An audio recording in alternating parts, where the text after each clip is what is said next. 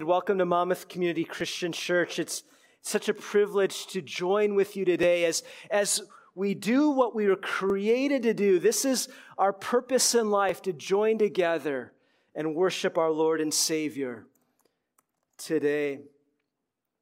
In my sermons recently, we've been hearing Jesus' words that he speaks to 7 churches at the beginning of the book of Revelation. And we're currently hearing his words to the final church, the 7th church, the church in Laodicea. And out of all 7 churches that Jesus has a special message for, this is the only church to which Jesus says nothing positive. Nothing positive. There seems to be no redeeming quality in this church. There seems to be no praiseworthy aspect. It's a church, in fact, that's in danger of being rejected by Jesus Christ because of its spiritual condition. So let's hear again Jesus' words to this church. Jesus says this to the angel of the church in Laodicea. Right, these are the words of the Amen, the faithful and true witness, the ruler of God's creation. I know your deeds, that you are neither cold nor hot. I wish you were either one or the other. So because you are lukewarm, neither hot nor cold, I am about to spit you out of my mouth, literally in the Greek, vomit you out. You say, I am rich, I have acquired wealth and do not need a thing. But you do not realize that you are wretched, pitiful, poor, blind, and naked. I counsel you to buy from me gold refined in the fire, so you can become rich, and white clothes to wear, so you can cover your shameful nakedness, and salve to put on your eyes, so you can see. We've spent time in previous weeks looking carefully at this spiritual lukewarmness that's so dangerous that it can cause a church, a group of believers, to be vomited out of Jesus' mouth. It makes Jesus sick, and he threatens to vomit them out. We learned about the dangers of the lukewarmness of external legalism, in which we think we're right with God because of all that we do for God, when in reality, we may not have allowed the grace, that grace at the center of the gospel, to enter into our lives, to transform us, to teach us that Jesus doesn't accept us because we do so much for him. He accepts us out of his mercy and love when we've done nothing to deserve it.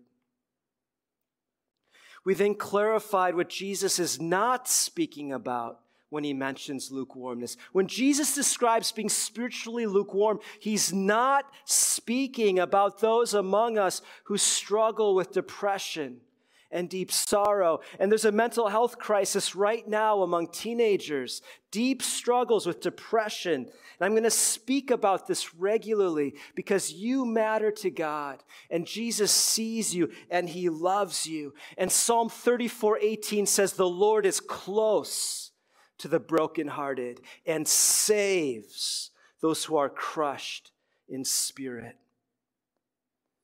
We then received a message of hope through Isaiah 40 that God gives to those specifically who struggle with weariness and sorrow and depression, and yet who choose to place their hope in him. We saw that they mount up with wings like eagles.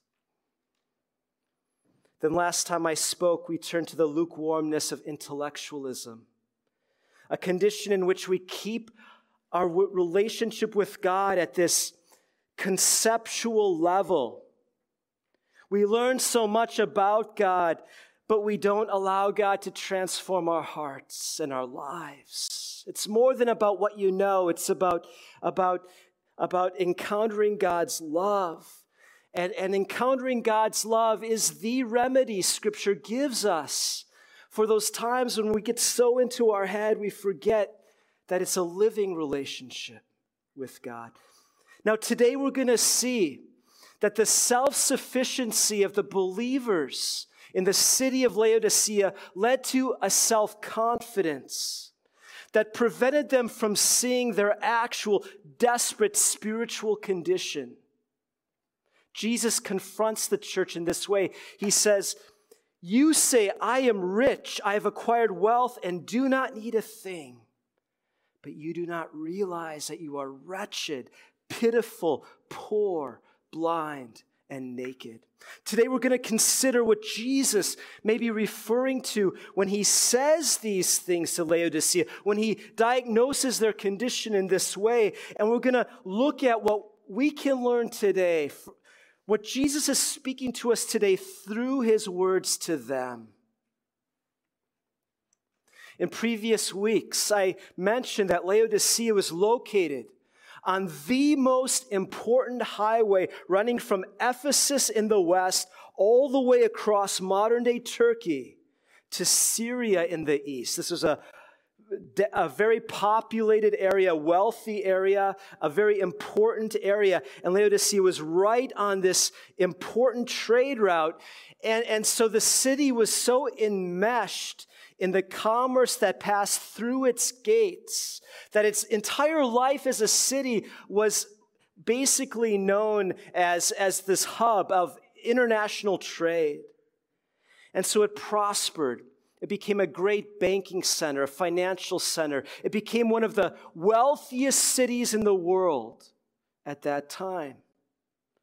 When Cicero, the Roman politician, philosopher, and orator, was traveling through modern-day Turkey, he chose Laodicea as the place where he'd cash his checks, do his financial exchanges. This was the New York, the London of the Mediterranean region. The financial power of the city can also be seen in its response to an earthquake that leveled the city in 61 AD. The city is destroyed, and the historian Tacitus tells us that the citizens of Laodicea were so wealthy that when the Roman Empire offered to rebuild their city, they said, "No, we don't need your money. We're rich enough." They basically said to the Roman emperor what Jesus here quotes them as saying, "I am rich. I have acquired wealth. I do not need a thing. Keep your money." They rebuilt their city out of their own pocket. Yet Jesus is telling them here, and us through them, that their financial self-sufficiency is leading and might be leading in our lives to a self-confidence that blinds them from seeing their actual spiritual condition. Even though the believers in the city of Laodicea see themselves as self-sufficient and as possessing all that they need, their actual spiritual reality is that they are in desperate need. Jesus says, "You are actually wretched, pitiful, poor, blind, naked." And he then gives them 3 instructions, 2 that we'll look at today, 1 that we'll look at next time I speak. First, Jesus says, "I counsel you to buy from me gold refined in the fire, so you can become rich." But wait a second. The Laodiceans have pockets that are filled with gold, literally. And Jesus tells them that they are poor, that they lack gold. That's the one thing they have. Jesus says, "No, you lack gold." In other words, the gold that Jesus here offers is not earthly gold. It's not earthly wealth. It's spiritual. It's eternal wealth. And it happens to be far more valuable than the earthly gold that's filling their pockets. And the way that these merchants who filled their pockets with gold through commerce and trade, through the most important route in their city, the way that they can receive this spiritual gold, Jesus says, is by buying it from him. They would have understood this. They buy and sell. Jesus says, "Buy it from me." In other words, Jesus is calling them to an exchange. He's calling them to give Jesus something and receive something. That's what you do when you buy. You exchange. You give something, you receive something. He's calling them to let go of false wealth and the meaning that false wealth fills them with, to let their empty hands then be filled with true wealth, spiritual wealth, eternal wealth. Today, what's filling your pockets? What's filling our hands? So what is this eternal spiritual gold that Jesus offers? Our passage today doesn't give us the answer, but 1 Peter fills in this blank. There we read this, "In all this you greatly rejoice, though now for a little while you may have had to suffer grief in all kinds of trials. These have come so that the proven genuineness of your faith, of greater worth than gold, which perishes even though refined by fire, may result in praise, glory, and honor when Jesus Christ is revealed."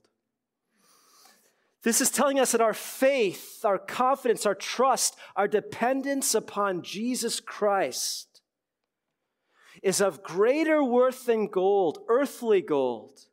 This is heavenly gold. This is faith refined and purified through fire. And the thing that refines and purifies this spiritual gold that Scripture says is faith, that the purifying is the trials of our lives, the hardships. They purify our faith. They remove impurities and inconsistencies. They enable us, these trials that purify us, enable us to grow closer to our Savior. So faith is of greater worth than gold. So what is faith? In Scripture, faith refers to the trust that we place in someone or something through our choice to depend upon that person or thing. Let me say that again. In Scripture, faith refers to the trust that we place in someone or something through our choice to depend upon that person or thing. So you can ask the question, what do I place my faith in? And look at what you're depending upon. Because what you depend upon is what you are placing your faith in your life. And the reality is that each of us must make this choice. Each of us have to choose what it is that we're going to trust in and depend upon as we move through life. Are we going to place our faith in the illusion of self-sufficiency that our earthly wealth gives us? Or are we going to place our faith in Jesus Christ, knowing that we are deeply dependent upon Him for all that we need? True, eternal, spiritual gold is the faith of one who recognizes their complete and utter dependence upon Jesus Christ for everything that they need. The Scottish preacher William Barclay says this. He says, "Wealth can do much, but there are things it can never do. It cannot buy happiness, nor give a person health either of body or of mind. It cannot bring comfort in sorrow, nor fellowship in loneliness. If all that a person has to meet life with is wealth, that person is poor indeed. But if a person has a faith, tried and refined in the crucible of experience, there is nothing which they cannot face. They are rich indeed." Jesus earlier gave us a vivid description of the person who lacks this faith in God. A person who decides, no, I'm going to depend upon myself. I'm going to depend upon my wealth in life. And in Luke 12, we read this. Someone in the crowd said to Jesus, "Teacher, tell my brother to divide the inheritance with me." Jesus replied, "Man, who appointed me a judge or an arbiter between you?" Then he said to them, watch out, be on your guard against all kinds of greed. Life does not consist in an abundance of possessions. And he told them this parable. The ground of a certain rich man yielded an abundant harvest. He thought to himself, what shall I do? I have no place to store my crops. Then he said, this is what I'll do. I'll tear down my barns and build bigger ones, and there I will store my surplus grain. And I'll say to myself, you have plenty of grain, laid up for many years. Take life easy. Eat, drink, and be merry. But God said to him, you fool, this very night your life will be demanded from you. Then who will get what you have prepared for yourself? And then Jesus says this is how it will be with whoever stores up things for themselves, but is not rich toward God. A life that pursues the accumulation of things. A life devoted to the gathering of earthly gold misses a few things. First of all, a life like this misses how fleeting our time on earth really is. We're here much shorter than we realize. And this life devoted to accumulating earthly gold also misses that this gold is going to be useless to us in eternity. Next, a life devoted to the gold of this world fails to recognize the true gold that matters so much more, immeasurably more, eternal spiritual gold that we can only receive by buying it, exchanging for it with Jesus Christ.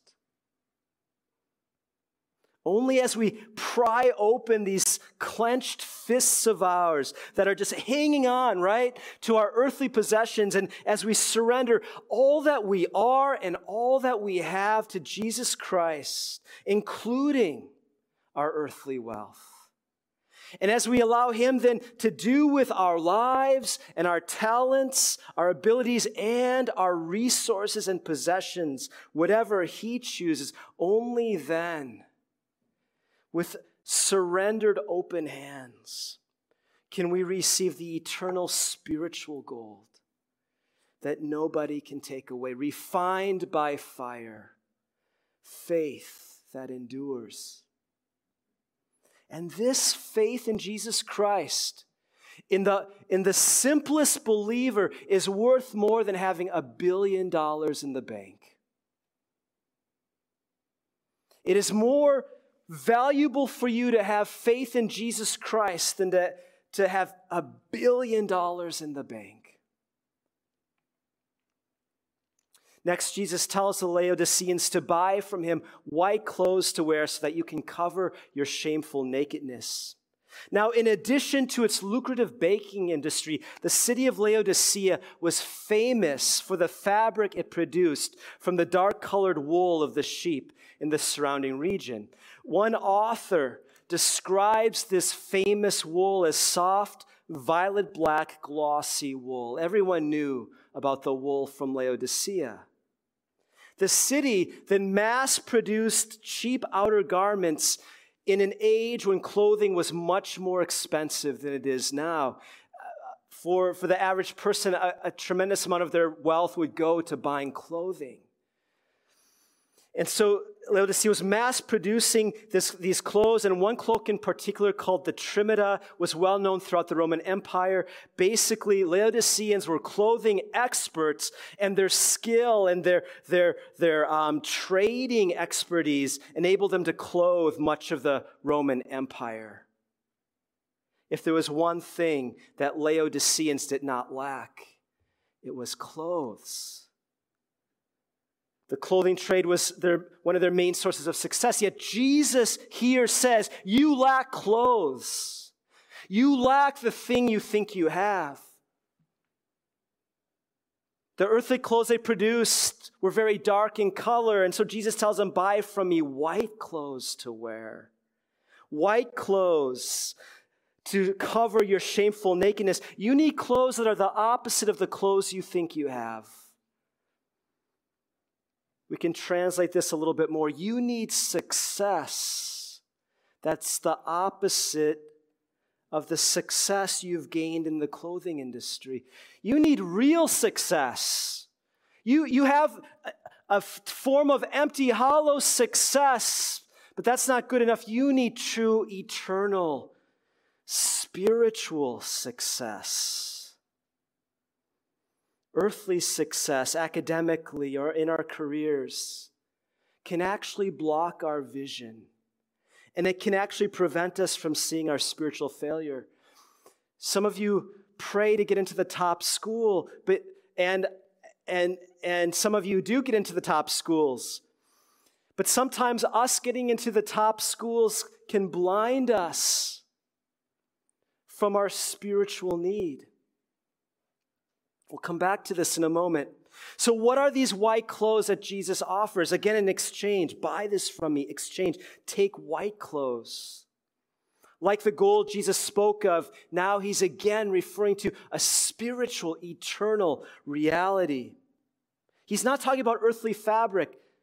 This is symbolic and profound. Because throughout the book of Revelation, there are a number of references to white clothes. Again and again throughout the book of Revelation. And one of the most instructive moments is found in Revelation chapter 7, where John sees this powerful scene. And he writes, "After this I looked, and there before me was a great multitude that no one could count, from every nation, tribe, people, and language, standing before the throne and before the Lamb.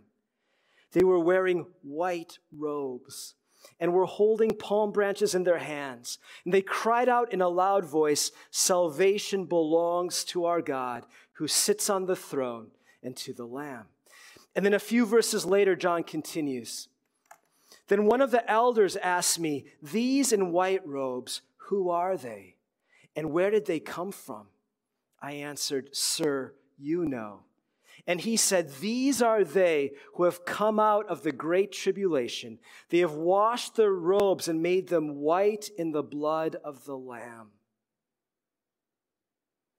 The white robes are garments that have been purified and cleansed through the blood of Jesus Christ, shed on the cross, where Jesus experienced God's judgment against our sin that we deserve to experience.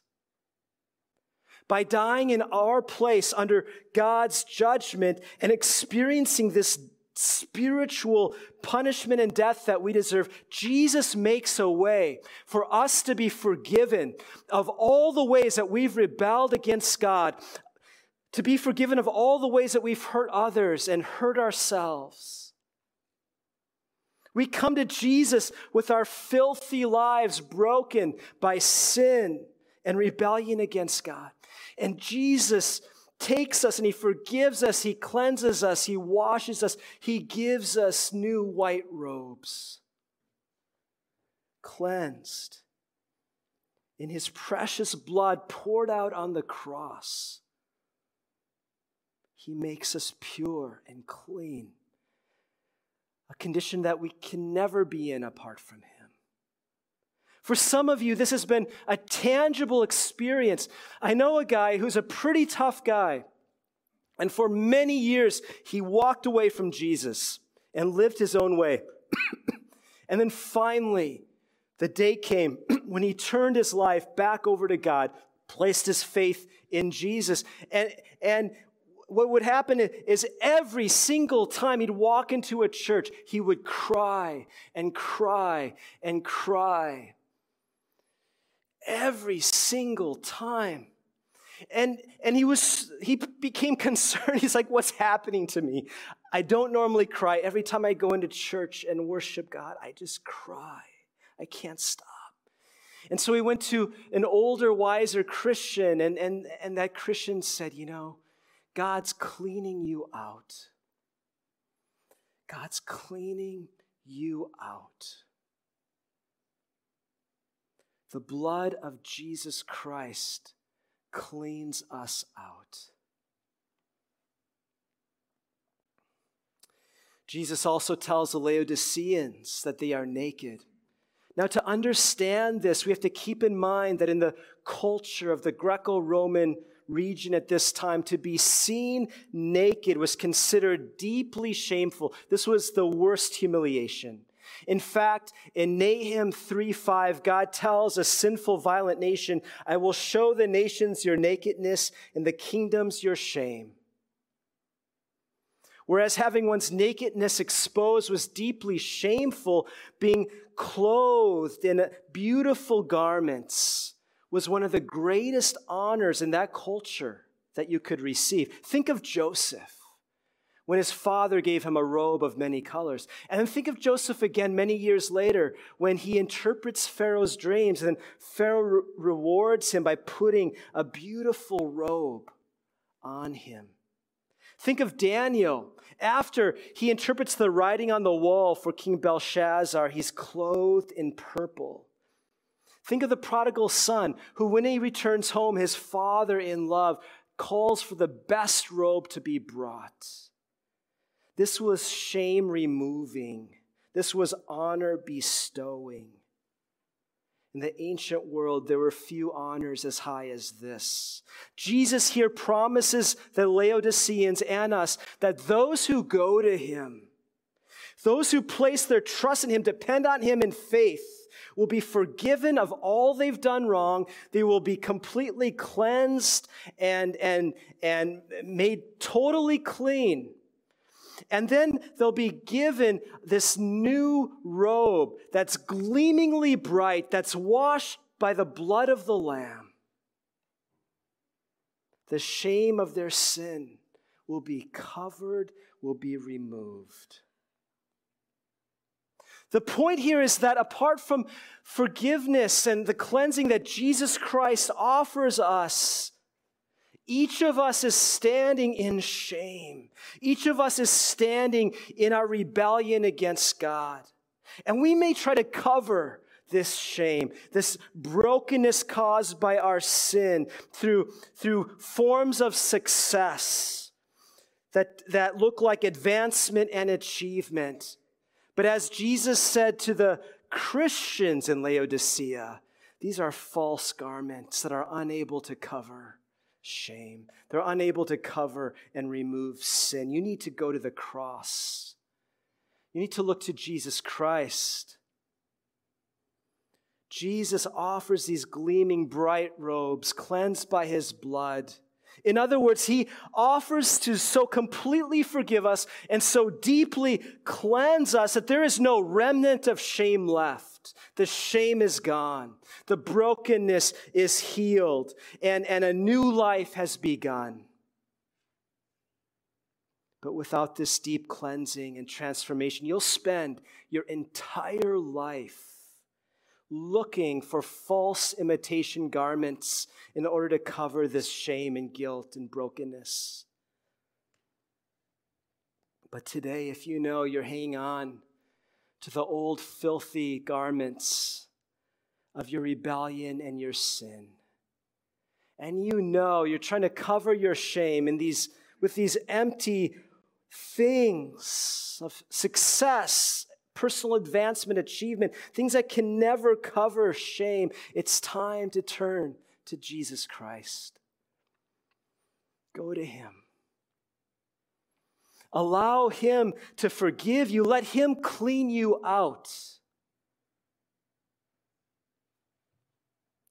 Some of you may have read the short story by Hans Christian Andersen called The Emperor's New Clothes. In this story, two thieves approach an emperor who's known for his vanity and his love of fancy clothes. They tell him that they'll make clothing for him out of cloth that's invisible to everybody who is foolish. If you're foolish, you won't be able to see the clothing. But if you're wise, you will be able to see it. And so the emperor likes new clothes. He orders new clothes, and the thieves are pretending to make it.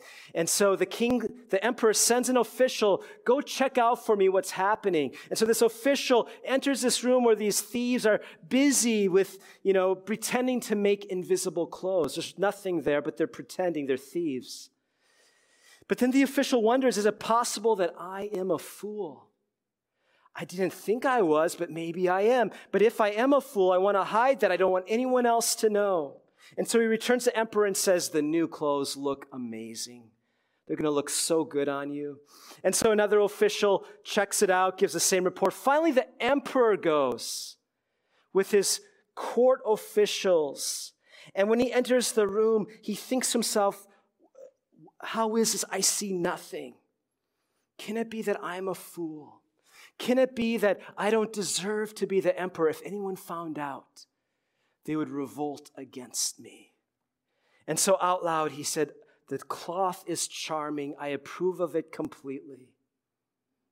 As you probably know, the story ends by him walking through the streets wearing nothing but invisible clothes and everyone applauding because no one wants anyone else to think that they are the fool, that they can't see the clothing that only wise people can see. Until finally a small, honest child exclaims, but the emperor has nothing on at all. And this is exactly how our world operates. So many struggle the lies that all you need is earthly gold. That's all you need. And then the lie that you can cover your shame and your guilt through the cloth of earthly success, advancement, achievement. But this cloth that the world offers us is actually nothing at all. Earthly gold provides nothing of eternal spiritual value. And earthly success, no matter how great, can never, ever remove the shame and the guilt caused by our sin. But the heart of the good news of Jesus Christ is that he offers us gold that's eternal and spiritual riches that far surpass whatever you could earn through your entire lifetime here on earth. And Jesus offers us gleamingly bright robes washed in his precious blood. Lives that are forgiven and cleansed of all sin, in which all shame is removed. Yet we could miss out on these gifts. Remember, Jesus is speaking to believers in Laodicea. We could miss out on these gifts because of our earthly gold that fills our hands and weighs down our hearts